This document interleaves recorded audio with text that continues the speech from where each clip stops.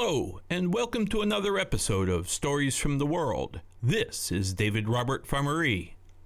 In this week's episode, I have decided to share several short stories with you instead of one long one. Also, I have decided to try something new. Uh-oh, I hear some of you say, but fear not, because when I do add this something new, that rhymes, I have decided to put it at the end of a podcast episode instead of at the beginning, so those that have no interest don't have to listen to it. Okay, all right, David, get to the point. And to the point I shall get. This new thing is a bit of music. I had mentioned in a previous podcast episode how much music means to me, how much it moves me, how much it helps me through life as a whole. So I thought, I probably have listeners out there that feel the same way about music, so I should share some of this with them. I had also mentioned in that episode about a TV series that I had stumbled upon and become addicted to, and also addicted to the music of the soundtrack. For those of you that may be interested in this, the name of the TV series is Broken Wood Mysteries, and it is on Acorn TV.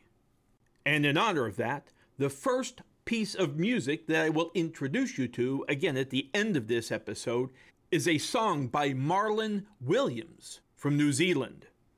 But first, the stories. As I mentioned, on this episode I will share 4 stories. How do you serve? Gardening in the rain. The possible demise of the Hasidic culture. And the wheelchair versus the stroller. Story 1. How do you serve? A few weeks ago, my sister-in-law had posted a photograph to her Instagram account, and with it there was a caption that simply read, "How do you serve?" As it turns out, the post, including the caption, was in regards to serving at one's church. But for me, it sparked a considerable amount of thought, and even more so, a considerable amount of self-reflection. For me, the thoughts as well as the self-reflection had nothing to do with the original meaning of her question, which is, how do you serve in your church? For me, the question went much deeper. I took the question immediately upon reading it as, how do I serve humanity? So for me, as I began to reflect and look within, the first question that I had to ask myself is, do I serve humanity? And then, of course, the question of, how do I serve humanity? And that led to the question of, do I serve humanity every day? And if so, how often during each and every day? And before I continue with this thought process of self-exploration, I want to pose these questions to you. Do you serve humanity? And if so, how? And how often? And before you look within to answer these questions, let me just clarify things a little bit more. What exactly does it mean to serve humanity? When I initially asked myself this question, I realized that the answer was really quite varied. It could be from the very simple to nearly the extravagant. For me, and I'm the only one that I can speak about with authority, my means of serving, or my actions to serve humanity, were really quite varied. As I began to gain clarity on this, I also began to have more questions. And one of those questions was, is there a level of serving humanity that is so small that it is actually insignificant and can't be considered serving humanity? Which led to another question. What actually constitutes significance?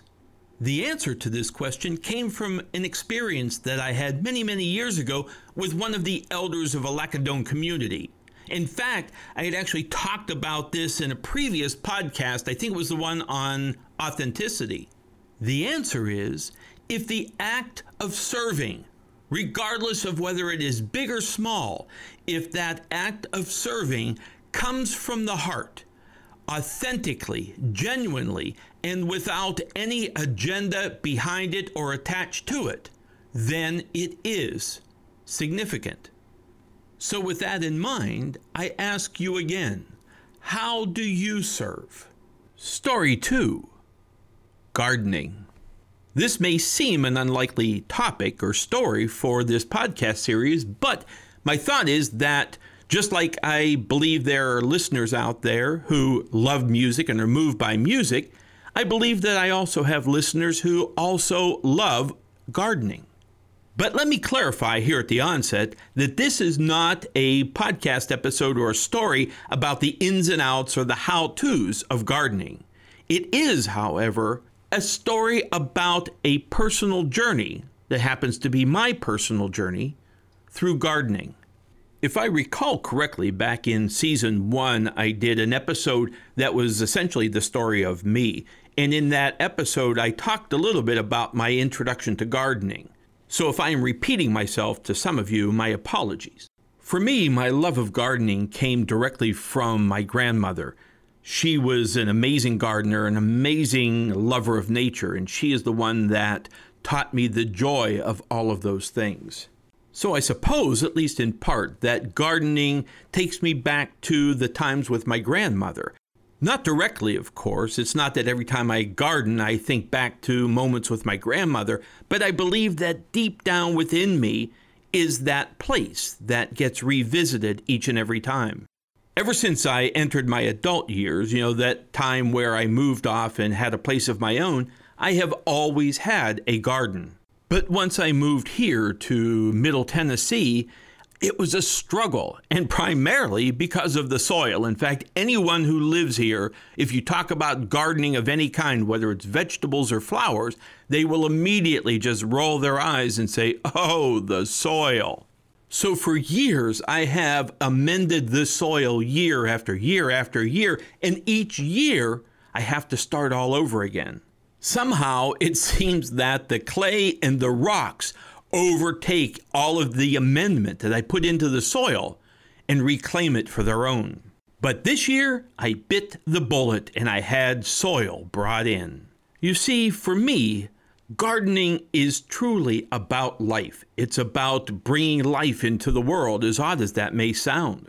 And then once the plants grow and the flowers bloom, it is that celebration of life. Again, for me, every time I walk up the sidewalk or I walk out through one of the garden beds or even look out of the window just to see all of the flowers growing, it literally rejuvenates my soul each and every time. And not just that, but it rejuvenates my creative soul. Never do I feel so alive than when I'm walking through a garden. And over the past few years, increasingly with each year, I have begun starting the plants from seeds out on my deck. This began as a very pragmatic process because it was easier to start growing the plants that I needed because I needed so many. But it has actually turned into this incredible and again, rejuvenating process for me. But I must admit that it has also become such a frustrating process because for me, on many things, I'm pretty patient. But when it comes to this, I plant the seeds and it's like, I just want to see plants growing the next day. And of course, that doesn't happen. But still, every morning, I go out on the deck and I check. Now, here we are in the early part of June, and the majority of my plants are already planted into the garden beds. But I noticed today that there were still quite a few that were on the deck and really needing to be put in the ground. So I gathered up the seedlings and I went outside with my little shovel and started putting them into the garden bed. After about 5 minutes, when I was only about maybe a third of the way through planting, it began to rain. As the rain started to fall on my back, my initial instinct was to go inside, but it was almost instantaneously. In fact, it really was instantaneously that thought was abrupted and replaced by the thought of, wow, this is just magical. And as I continued to plant and feel the rain falling on my back and on my head, I realized how long it has been since I actually just stood in the rain. And in that moment, I realized that I was completely surrounded and totally immersed into nature, right there in my front yard. For the next several minutes, while I continued to plant all of the seedlings, the street, the other houses, everything around me except the garden and the rain and the plants disappeared. Yes, to me, that is pure magic. Story 3. This story, as well as the story that follows, are two stories that I have been wanting to tell for quite some time now. And now that I think back, ironically, this story, actually the next two stories, occurred the very morning after the whole thing with my sister-in-law and her Instagram post. You just gotta love life and its ironies. A couple of months ago, while I was in Phoenix, I started my day at a local cafe called Cartel Coffee.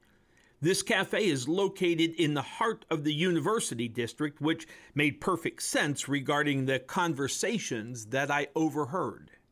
I have to tell you, it was a perfect Phoenix early morning in spring. And because of that, I sat outside. There were only 3 tables because COVID was still quite prevalent. At the table to the left of me was a young man. He was sitting there alone, reading a book and periodically sipping his coffee. At the table to my right was a man, I'd say possibly in his late 30s, and across the table from him was a younger woman, probably in her early 20s. They were talking about a whole lot of things, all seeming to be academic in nature. Honestly, I tried my best not to listen, but not overhearing them was truly quite impossible. At one point, I finally gathered that the woman was a grad student and the man was her professor or advisor, again, based on their conversations. The first of the 2 conversations that caught my full attention was one regarding Hasidic Jews. And from the sound of it, the woman who was putting forth this story was of that culture, as she seemed to have a great deal of knowledge, insight, and even a closeness to it. Anyhow, the premise of her thesis that she was presenting was how social media is changing the Hasidic culture. The issue that she was stating was that social media, with its prevalent access to all, was causing many of the younger Hasidic Jews to question their traditions. Social media, as she put it, was opening up the entire world to a culture that had strived to keep itself closed down from the outside world. Then she presented 2 sides of this growing issue. The benefit, she stated, to those within the community has always been security. Security of the community and the security of always knowing what to expect. Because within the Hasidic community, there are rules that must be adhered to. And because of the adherence to these rules, life within this culture remains very predictable, and therein lies a sense of safety. But with the influence of social media, young Hasidics especially are seeing another way of life, a much freer life than the one that they have. And to some, again, especially the younger ones, this is very appealing. But for those who gravitate towards this freer kind of life, they are no longer welcomed within the Hasidic community, and hence the loss of security that this culture, this community, provides. The woman continued on with many more details, but you get the gist of what she was talking about. And overhearing this conversation caused me to contemplate this situation for the remainder of the day and then some. Many who are outsiders looking in may think that this exposure to the outside world is a good thing. And perhaps it is. It's not for me or any other outsider to judge. But I believe that it does bring up questions, not so much to be answered, but rather to be pondered. And perhaps through that pondering, we can all gain a better understanding into this and all cultures, especially those living within the United States, as they tend to be our neighbors, literally as well as metaphorically. Story 4. The second of the conversations that I overheard and presented from the same table to my right at Cartel Coffee was another one of those things that was not so much a story, but a thesis. This time, it was presented by the man. He stated that he had attended a lecture by a professor whose name escapes me, and as part of this lecture, she presented a study that had been conducted. The premise was the wheelchair versus the stroller.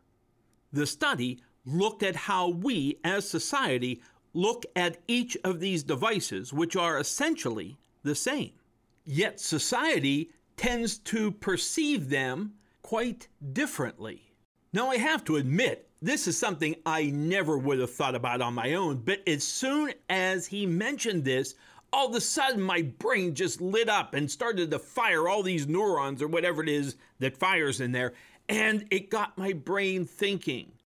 As he continued, he said that society as a whole, generally speaking, of course, when someone sees a stroller on the sidewalk or being pushed towards them or wherever, they tend to see the stroller and then the baby in it. And then the stroller becomes quite insignificant.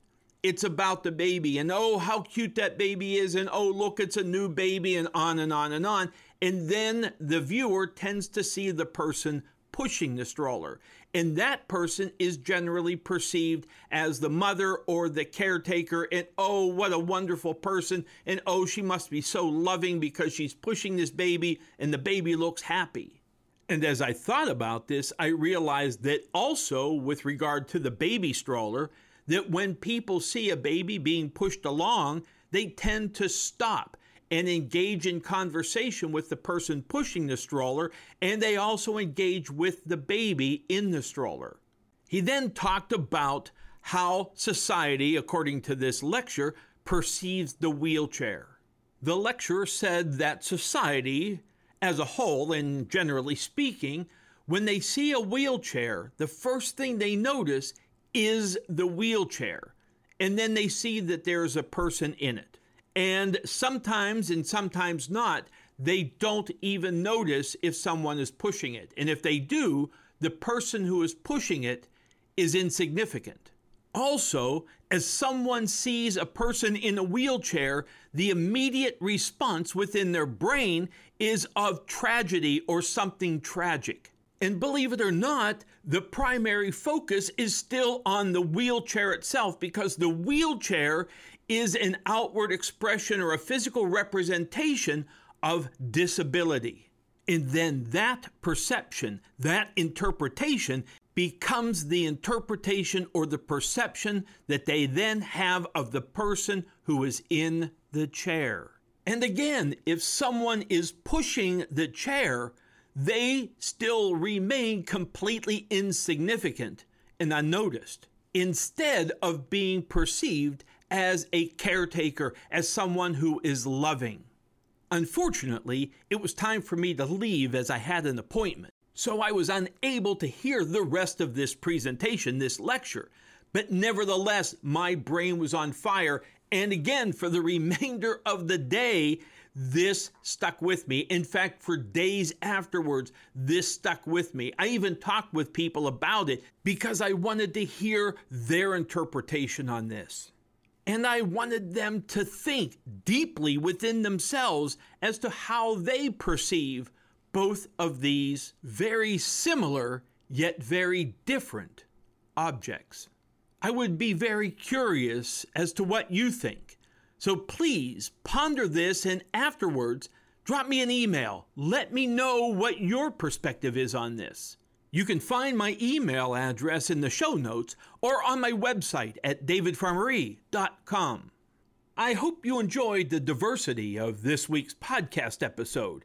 And as always, I thank you most sincerely for allowing me to share with you these stories from the world. And as promised, for those of you who have stuck around, Marlon Williams from New Zealand This clip is from his song, Everyone's Got Something to Say.